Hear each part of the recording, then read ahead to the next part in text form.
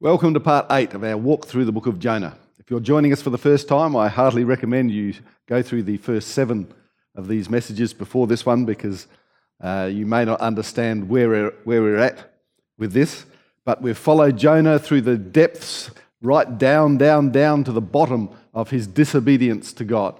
And out of that and a revelation he had in the belly of the fish, we've seen him rise to the dizzy heights of partial obedience. He's actually done some things that have had an incredible impact on other people's lives, some good, some bad. But God is working in the background, even though Jonah has made a right royal stuff up of just about everything he's done. The sailors on the boat were put in terrible danger, but in the end, they actually acknowledged Yahweh as their God. The Ninevites were given the wrong message by Jonah because he was still mad at them. And yet, as we're about to discover, the Ninevites actually do the right thing as well. So let's look at the message that Jonah delivers.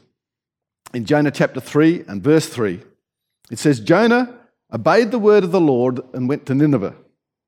Now, Nineveh was a very large city. It took 3 days to go through it. And Jonah began by going a day's journey into the city, proclaiming, 40 more days and Nineveh will be overthrown. And what was the Ninevites' response? Verse 5. The Ninevites believed God. A fast was proclaimed, and all of them, from the greatest to the least, put on sackcloth. Who do they believe? God. Who does Jonah not mention? God. Their hearts are so attuned to what's going on here that despite what Jonah has said or not said, they've filled in the gaps all by themselves. They are so ready. And I think we get confused when we think about ancient civilizations and we confuse barbaric actions. Because remember, these Assyrians are the guys who skin people alive and impale them on poles. So we know that, they do that sort of thing for the fun of it. But we tend to associate that with a lack of spiritual belief or understanding. But we have to understand Jonah didn't hate the Ninevites because they were hateful, barbaric, godless people. Don't forget, not everybody in Nineveh was in the army. He hated them because they were people who followed hateful and barbaric gods. And so the Ninevites believed God. A fast is proclaimed, and all of them, the greatest to the least, from the king to the lowliest beggar, the whole city, they put on sackcloth. And so what's happening here? This is an expression of belief. They believed God, and then they did these actions. They have an active response. Some of you can see probably where I'm going here. It may seem sort of simple, but I think it's actually very profound because as Westerners, especially in English, when we hear the word belief or faith, we think of a mental process. Something happens in your brain. I believe the sky is blue. We don't actually do anything about the sky being blue. We just mentally assent to the fact that everybody believes the sky is blue. I believe the Beatles are the best band ever. Now, there's a belief of mine that not everybody necessarily shares, but it's a mental thing. People actually aren't going to go to war over whether the Beatles are the best band ever. And so we say, yep, I believe that, done. Okay, moving on. And we take that mental idea of belief and we impose that on belief in the Bible. The story the scriptures are trying to tell us actually redefines the whole concept of belief for us. And so the Ninevites are actually confronted with this judgment, and they believe God. But their response isn't just like, oh yes, well, perhaps I've been doing barbaric things. I should no longer sort of think that way. Good to know, thanks very much. And off they go. Let's go and impale some more people while I've got some time on my hands. They don't do that. What they do is they think, good grief. Something has to change in my life. I've been doing life the wrong way. What must I do to make this right? And in verse 6, it says, when the king of Nineveh heard what Jonah was saying, he stepped down from his throne, took off his royal robes, and he dressed himself in burlap and sat on a heap of ashes. Then the king and his nobles sent this decree through the city. No one, not even the animals from your herds and flocks, may eat or drink anything at all. People and animals alike must wear garments of mourning, and everyone must pray earnestly to God. They must turn from their evil ways and stop all their violence. And so even the violent cows in Nineveh had to put on clothes and ashes. And so we see here that in the Bible, belief has two sides. There's a mental assent, but on the other side of the coin, there is this active response in your life that shows you believe. Even the king stepped down from his thrones and sat in the dirt in rags. And I think this is important for us to hear as Western Christians, because we've created this culture in which we ask, do you believe in Jesus? And people respond, sure, totally. I believe he died and rose for me, tick. I said that magic prayer, tick. Did it a few times actually, tick, tick, tick. But this creates a situation where you have that box you've ticked, but there's not a shred of evidence in your life that you care about Jesus or what it means to follow him. There's all kinds of people who believe that they're Christians because they've given mental assent to the idea of following Jesus, or they have some connection culturally to church or the Christian faith, but there's not a shred of evidence in their life. And so the scriptures come alongside us, and sometimes gently, and sometimes not so gently, say, if there's not a shred of evidence that anything is going on inside of you, then you don't believe. Some of us go, ouch, that's painful. But I think it's actually pretty helpful for us. Nobody's actually doing you any favours by letting you think you're a Christian if you're actually not. Let's be honest here. And so if you're not, that's great. Welcome to C3 Norwood. We're excited that you're here. But we don't want to string you along under false pretenses.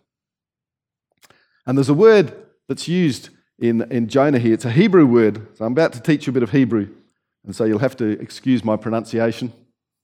It's a very common word used in the books of the prophets. And it's this word, it's pronounced shuv. And I know it looks like shove, but it's actually pronounced shuv. And just, I don't know about what your image of shuv was, but my first image was of shoes. And it's interesting that shuv literally is the image of walking. You're going a certain way, a judgment is rendered that you're going the wrong way, and so shuving is doing just that. You walk and then you shuv and you turn in the opposite direction. And so it's an image from walking in day-to-day life. And so the prophets picked up this word and they turned it into a powerful metaphor for how we relate to God. They developed this metaphor that we're all going on a journey, because life is like a journey. And so we go down certain roads in life, and the prophet's job is to speak God's word to his people and to say, excuse me, that's the wrong way. That doesn't lead to life. That way leads to ruin for yourself and others, and you need to repent or turn, or in Hebrew, shuv. And the right response to that judgment rendered on your decision is like, oh, okay, yep, there we go, shuv, and you turn. And in this chapter of Jonah, despite the crappy delivery of the message, that's what God's calling the Ninevites to do. So back in verse 5 we read, they believe God. Tick. How do you know they believe God? Because they don't just believe something about God, but they actually change and go in a different direction. Now, if Jonah was just a 3-chapter story, it becomes a different story altogether. If the story ended right here, happy ending, right? Jonah has done his thing, he's repented, and the Ninevites have repented, and everybody's happy. Except, is there any guarantee that this king is going to stay off his throne for very long? In fact, there's no guarantee. If you read the Bible, there is no record that the Ninevites joined the nation of Israel. So I think it's a given that their repentance didn't last very long. And you might think, well, what's the point? How come God's victory is only temporary in this case? Now, if you're thinking that, I want to remind you of one thing before you go any further. What sort of literature is the book of Jonah? What's its purpose? Don't forget, it's got satire and metaphors which tell a story which points directly back to us. I mean, what's your personal record for staying off the throne? You know what I'm saying? There's a poet by the name of Thomas Carlyle who wrote a book of poems about Jonah around about the 1970s. And one of his poems is about this very verse. And I'm going to read it to you. It says, think twice before you pardon. Men repent, even in ashes, but repent again of their repentance. Take the wiser bias of my advice and confine your charity to such good neighbours as your humble servant. See, we're so screwed up we can't even shoe right. We can't even repent right. Because when we repent, we get off the throne. Have you ever done that? You've had a revelation about something that you're doing that God needs to work with in your life. And so you change something. And in week 1, guess what? You're doing good. In week 2, you get another revelation that God is a God of love and he's a God of grace. And we separate that a bit from his judgment in week 2, and we end up perhaps just hopping on the throne for 30 minutes every day.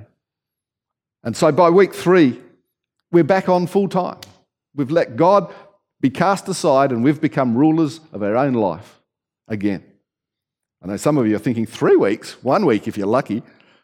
And so we've got to ask ourselves, is there any good news for people like you and me who can't even repent properly?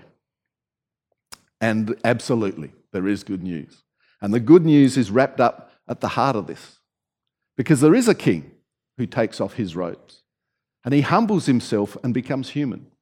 He takes on the status of a slave and of a servant, and he wallows in the ashes of human existence.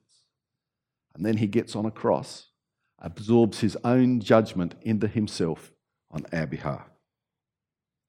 The fact is that you and I are going to be crawling on and off our thrones probably for the rest of our lives.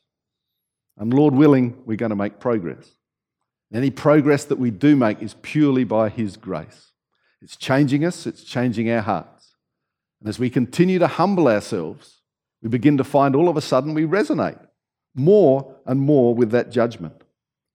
And then we begin to see the way that we used to think, the way we used to treat people, the way we used to spend all our money on ourselves, the way we slowly begin to realize that his judgment is actually trying to give us life.